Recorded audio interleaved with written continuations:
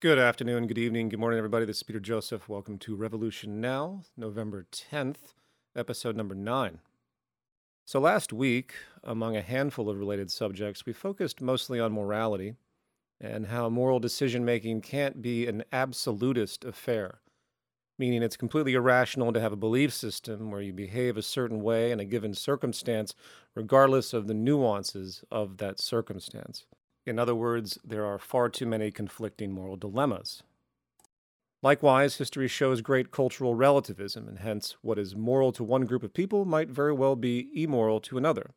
So, if moral behavior is relativistic in this way and dependent on circumstance, there has to be a more specific way to evaluate moral conclusions, which is ultimately a rational process, an intellectual process, with no need to elevate moral thinking to be beyond us in any way, as if external to us, as religion and some secular philosophy suggest.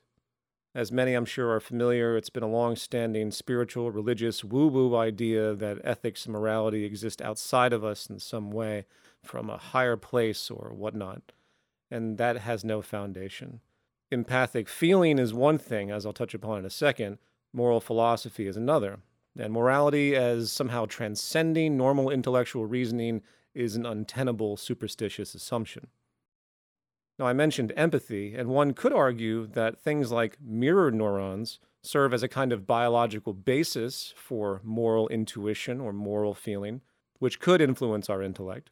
As studied in many primate species, mirror neurons tend to fire when one observes an event endured by another, generating an empathic response.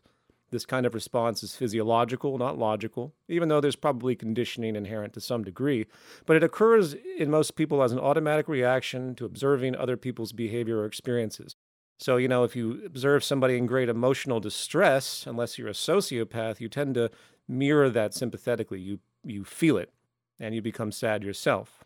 You see this effect in movies, obviously, as the viewer becomes identified with a character and feels his or her experience, even though the character is clearly fictional. So, generally, if there was ever evidence for something of a human nature related to moral sensibilities, mirror neurons are a pretty good argument, I suppose. Which are fascinating subjects anyway, as these neurons, apart from also assisting learning, seems to be a means to bond people, creating a sense of connection and compassion. So, anyway, there's that. And always remember, everything related to human behavior is an interplay between nature and nurture, no doubt. But when it comes to what we uphold as morally appropriate values or behaviors versus what we condemn, there has to be some kind of intellectual justification, not just a feeling. At the end of the day, morality has to be functional, right? And for it to be functional, there has to be an outcome that's sought.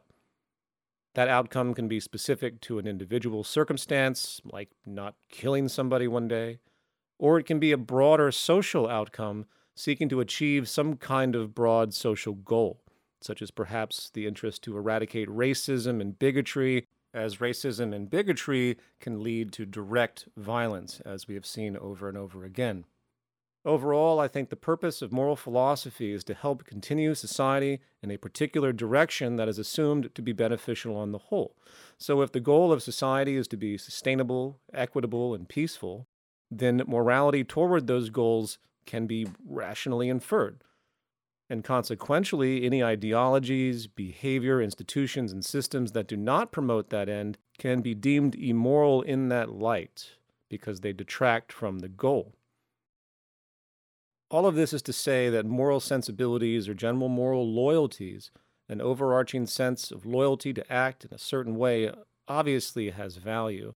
Living your life with integrity, principally, expressing and defending those principles in general, such as not lying, cheating, harming others, etc., does have a cultural effect. And what I'd like to do today is delve into the inner workings of the market system to show its fundamental, built in immorality, which has been touched upon before, but we're going to take a different approach this time, specifically in regard to the generation of inequality, deep social stratification, which is no doubt a true public health crisis at this point in time, and only getting worse. And as an aside, on this subject of a structurally immoral system, we could easily apply this to the state of nature and its effects. If the systemic destruction of our habitat unnecessarily due to market incentives and behaviors isn't immoral, particularly when it's going to be leading to the cause of many deaths in the future as we coalesce with all of these negative forces, then I don't know what immoral is. But again, we're not going to go down that road. And part of the reason I bring this up is not just to philosophize, but to look at moral persuasion as a activist tool. People tend to react very differently when you call them immoral as opposed to irresponsible or an asshole. There's something more serious about the accusation of immorality. And while, as I'll argue in this logic, the entire system is immoral, the easiest thing to home in on the debate would be the existence of billionaires, the winners of the game of capitalism, the rich folks at the top of the hierarchy who almost universally find no reason to object to anything the system does because they've been so rewarded by it, operant reinforcement. You find me a billionaire that is apologizing for the system, calling it immoral, and I will be quite surprised. Of course, lots of lip service is given, but it's not what people say, it's what they actually do. It's how they live. Yes, Mark Zuckerberg once stated that billionaires shouldn't exist. I'm paraphrasing, but he said that. But then what did he do? He goes back to his lavish lifestyle. He doesn't do anything to challenge the system when the billionaires are the ones who have the most resources to begin to challenge and buck the system if they really wanted to. But that is way too paradoxical in their limited minds. And again, more broadly, the attack here isn't necessarily on any given individual, even though there should be moral persuasion against them. It's about the structure of the system that they accept. Would you yourself feel morally justified to have more wealth than millions of others, knowing full well that the same system that provided that wealth to you is the exact same system creating extreme deprivation and premature death for millions of others? I suspect everyone is familiar with the concept of a zero-sum game, where a gain or loss of one player or actor or agent is exactly balanced by the losses or gains of another. This is common in basic gambling with a fixed amount of money. And when it comes to market behavior, of course, it's far more complex, even though at the heart of market economics is still a zero-sum effect. An effect I'm going to go into some detail with here in a little while. But coming from a moral standpoint, if this is true, we are all participants in an immoral game that harms people by structural default. Some may remember the Milgram experiment, where a guy is instructed to press buttons that seemingly shock somebody in another room. He is told that he has no responsibility, no moral responsibility, since he has been instructed by the experiment. He's just a tool to follow orders in this machine, if you will. And they examined how far people were willing to go when they thought they were actually shocking people at ever-increasing severity, listening to their screams. Of course, they were not actually shocking them. It was an actor pretending, but it was very interesting in regard to moral responsibility. The same kind of context, such as the Nuremberg trials, where Nazi leaders stood up and said they were just following orders. And while not equivalent, we are today faced with a very similar circumstance in this debate about the moral value of capitalism and our participation. The problem is the systemic relationships that create inevitable harm, unnecessary harm, in our social system are not readily apparent because they are systemic. And while I'm not going to come down on the average person struggling to survive, to make ends meet in the competitive market economy, since they are fundamentally coerced to be there by the system as there's no other global option, I do see the value in shaming the winners of the game, as they have such publicity and such power as well. Moral shaming needs to be part of the arsenal of activism. It may be a small part, but I think it has value to shift the tide, especially when it comes to the allowance of ongoing socioeconomic inequality, a deeply destructive force. I know I've touched upon the detriments of socioeconomic inequality in the past, but let me just reiterate things a little bit here for context. As widely corroborated in epidemiological research, socioeconomic inequality appears to be the greatest driver of behavioral violence in general. In the words of James Gilligan, a Harvard violence researcher who was also a clinical psychologist that actually spoke daily with murderers, analyzing the phenomenon socially as well. He states, and I quote, "Worldwide, the most powerful predictor of the murder rate is the size of the gap in income and wealth between the rich and the poor. The most powerful predictor of the rate of national or collective violence, war, civil insurrection, and terrorism, is the size of the gap between income and wealth between the rich and poor nations," unquote. This is a troubling finding, as wealth inequality is a textbook characteristic of capitalism, of course, effectively making capitalism itself a precondition for war and violence. Such correlations between population-level, statistically consistent negative health outcomes and various socioeconomic preconditions are abundant. There's the work The Spirit Level, which I have talked about and featured in my films. It's a book called The Spirit Level, Why Equality is Better for Everyone by Wilkinson and Pickett, and a large amount of epidemiological data is explored and correlated. And what's found is that many public health and social problems are highly correlated to economic inequality. And the conclusion is that the more equal a society is, the more stable, happy, healthy, and productive they are.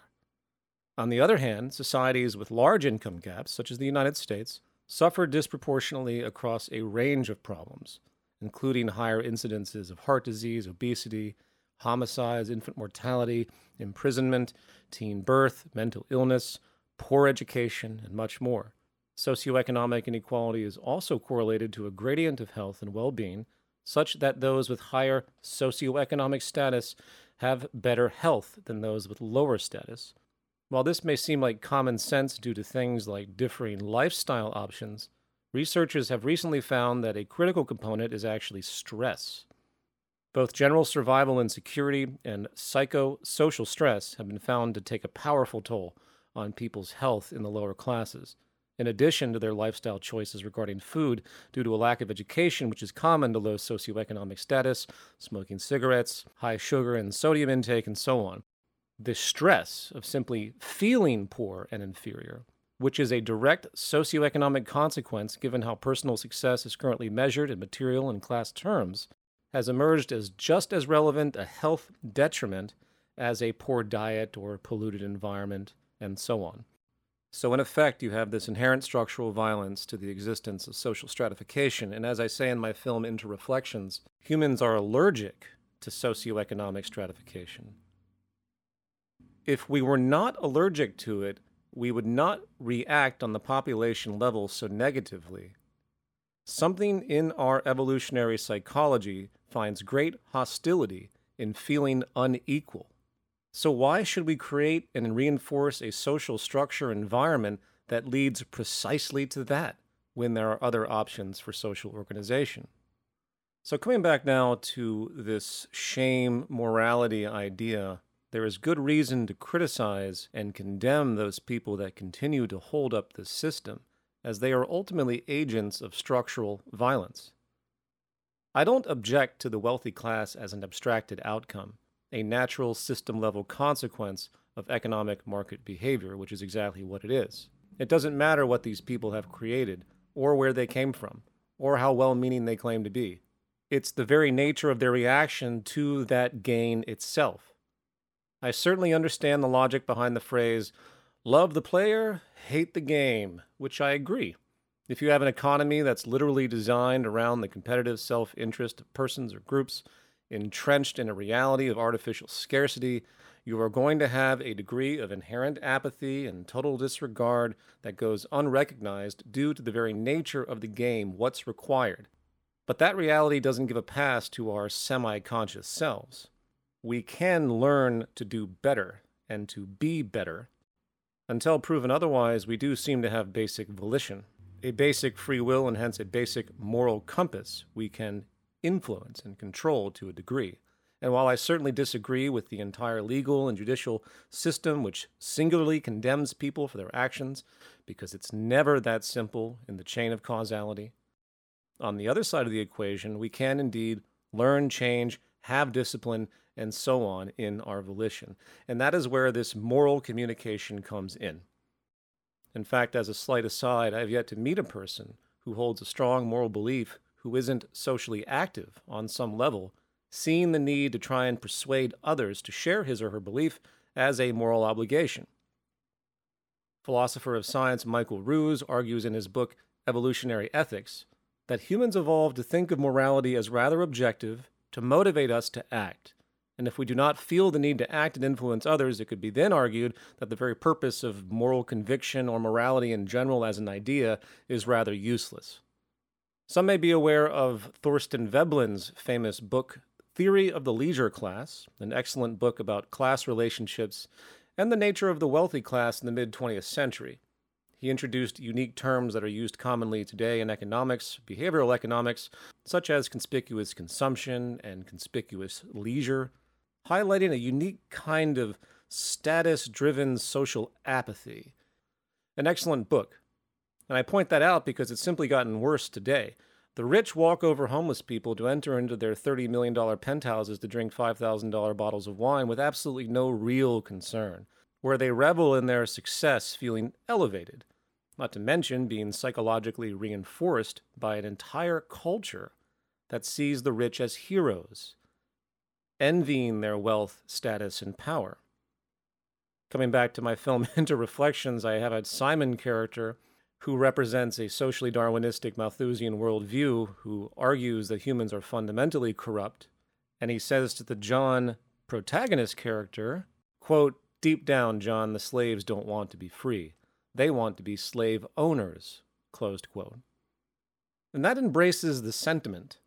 The fact is, when elevated to the context of moral philosophy, with the stated goals once again of equality, peaceful coexistence, general freedom, the only emotion that should be felt when observing the wealth hoarders of our world is disgust. The only expression they should experience from the public is shame. A morally oriented social psychology should be the opposite of what we continue to see today with the glamorizing of the rich. Even though everyone is doing the same thing, far more care and concern and respect should be put upon the working poor, the people that actually make things move in this world, believe it or not. And a great deal of disrespect and shame and humiliation should be thrust upon the disproportionately wealthy. They should be made to feel guilt when they get out of their Lamborghinis. They should feel demoralized when they enter their $14 million home. We have to destroy the cultural psychology that climbing to the top of this hierarchical pyramid is the ultimate goal of the individual. Winning generates losing in this system. The entire model of markets, as again a near zero-sum game, makes it fundamentally immoral, given the clear fact that society can organize itself in a far different way, limiting or removing such negative externalities and structural violence, as I've argued for years. So let's move on now and shift gears and step back, in fact, and ask the question of, do we really know that the economy in its inherent workings is generating this lack of equilibrium, grave income and wealth imbalance? Are we missing something? Is there some other force of government or some kind of external manipulation that's forcing the inequality to persist when the natural state of market economics, if allowed to be truly free, would just generate a nice, happy population with everyone mostly employed and so on? A couple years back, a study was published out of Tufts University Department of Mathematics, headed by Bruce Boghossian. And they did a formal mathematical analysis of market behavior. For those that are unfamiliar, formal analysis has to do with math, as stated, while in contrast, empirical analysis has to do with real-life observation. And the best kind of formal analysis and empirical analysis is when they converge and they complement each other. And needless to say, before I begin, Tufts University Department of Mathematics is not a Marxist institution. They're looking at this scientifically.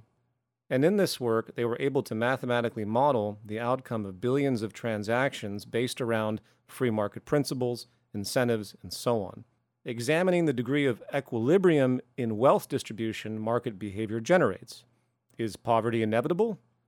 Is inequality just a subtle side effect? Should we blame something else? And what they found is that inequality is absolutely inevitable, as if the system is left unrestrained, it concentrates pretty much everything to one side of the playing field, to one agent.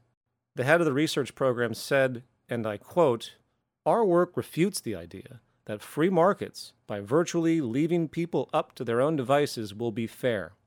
Our model, which is able to explain the form of the actual wealth distribution with remarkable accuracy, also shows that free markets cannot be stable without redistribution mechanisms. The reality is precisely the opposite of what so-called free market fundamentalists would have us believe." Unquote. Now, of course, mathematical modeling should always be taken with a grain of salt because there are always going to be variables and dynamics that can't be accounted for that exist in the real world. But based on their analysis, they were actually able to mirror with incredible accuracy real-life inequality outcomes in major nations. Now, folks can easily read this for themselves. There was a detailed Scientific American article called "Is Inequality Inevitable?" from 2019, which I'm going to reference here. And you can see the method they used, which I felt was pretty sound. And they start with a singular transaction where there is wealth created or removed through profit or loss, and then they expand it out to many agents.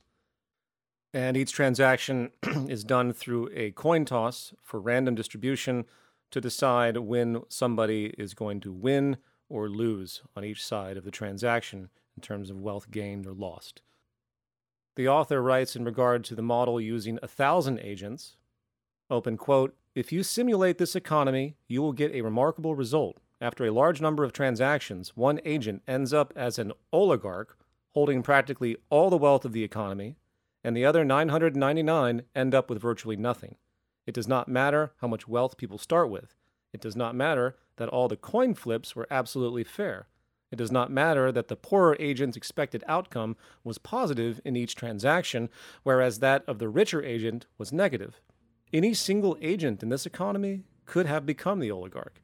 In fact, all had equal odds if they began with equal wealth. In that sense, there was equality of opportunity. But only one of them did become the oligarch, and all the others saw their average wealth decrease toward zero as they conducted more and more transactions. To add insult to injury, the lower someone's wealth ranking, the faster the decrease." Closed quote. And the ultimate conclusion by the researchers is that we have a serious problem, that there is nothing free and fair about this kind of arrangement. And once again, they found tremendous correlation by empirical comparison to actual real-life unfoldings as they detail. And of course, when you add other factors that are more commonly known about the inequality debate, such as tax loopholes or inheritance or special interests, corruption, and so on, in terms of favoring the existing wealthy, you add those in and it just amplifies the effect. And it's also complementary to Thomas Piketty's work, as I'm sure many are familiar with, where he concludes, just as the researcher of Tufts University, that there is no other choice if you're going to maintain this system than massive wealth redistribution. So when you add this little tidbit of research, which really is obvious intuitively, when you look at this, when you look at the class war in this society that's going on in the long term through consolidations of power and wealth, and then you look at the actual mechanism that's creating all this that is completely unstable and can't find equilibrium, which translates, of course, into vast swaths of people that are going to decay in low socioeconomic status and poverty, you're faced with a deep moral decision. And when you combine modern phenomena of, say, technological unemployment, when you see all of the other modern variables that are now compounding socioeconomic inequality even more, coupled, of course, with the immutable fact that governments of the world will always be compromised by business interests because the whole society is run by money. And I hate repeating myself, but it's completely naive to think that the special interests are not going to buy politicians and legislation just like they buy loaves of bread. We are faced with a very, very difficult trajectory, and ultimately a deep moral conundrum, for lack of a better expression. I hope that if you can communicate this sort of moral realization to people, they'll be more open to such conversation and not fall back on isms and all the general defenses that we see, or conservative arguments that say, well, without inequality, there would be no innovation, which is just silly. Or even worse, the people that think there can never be an alternative to capitalism, of course, and if you want to eliminate inequality, suddenly you're in an Ayn Rand dystopia, and so on. All right, folks, that does it for me. I'm going to bring on guests soon. I know people keep asking for that, and believe me, I don't want to sit here and torture myself talking like this forever. However, getting these foundational episodes under my belt, I think, is a productive thing, and it gives incentive for folks that maybe want to talk. If you'd like to suggest something, there is a subreddit that can be accessed through revolutionnow.live. I'm Peter Joseph, peterjoseph.info, and this program is brought to you by Patreon. All right, everybody, I appreciate it. Talk to you later.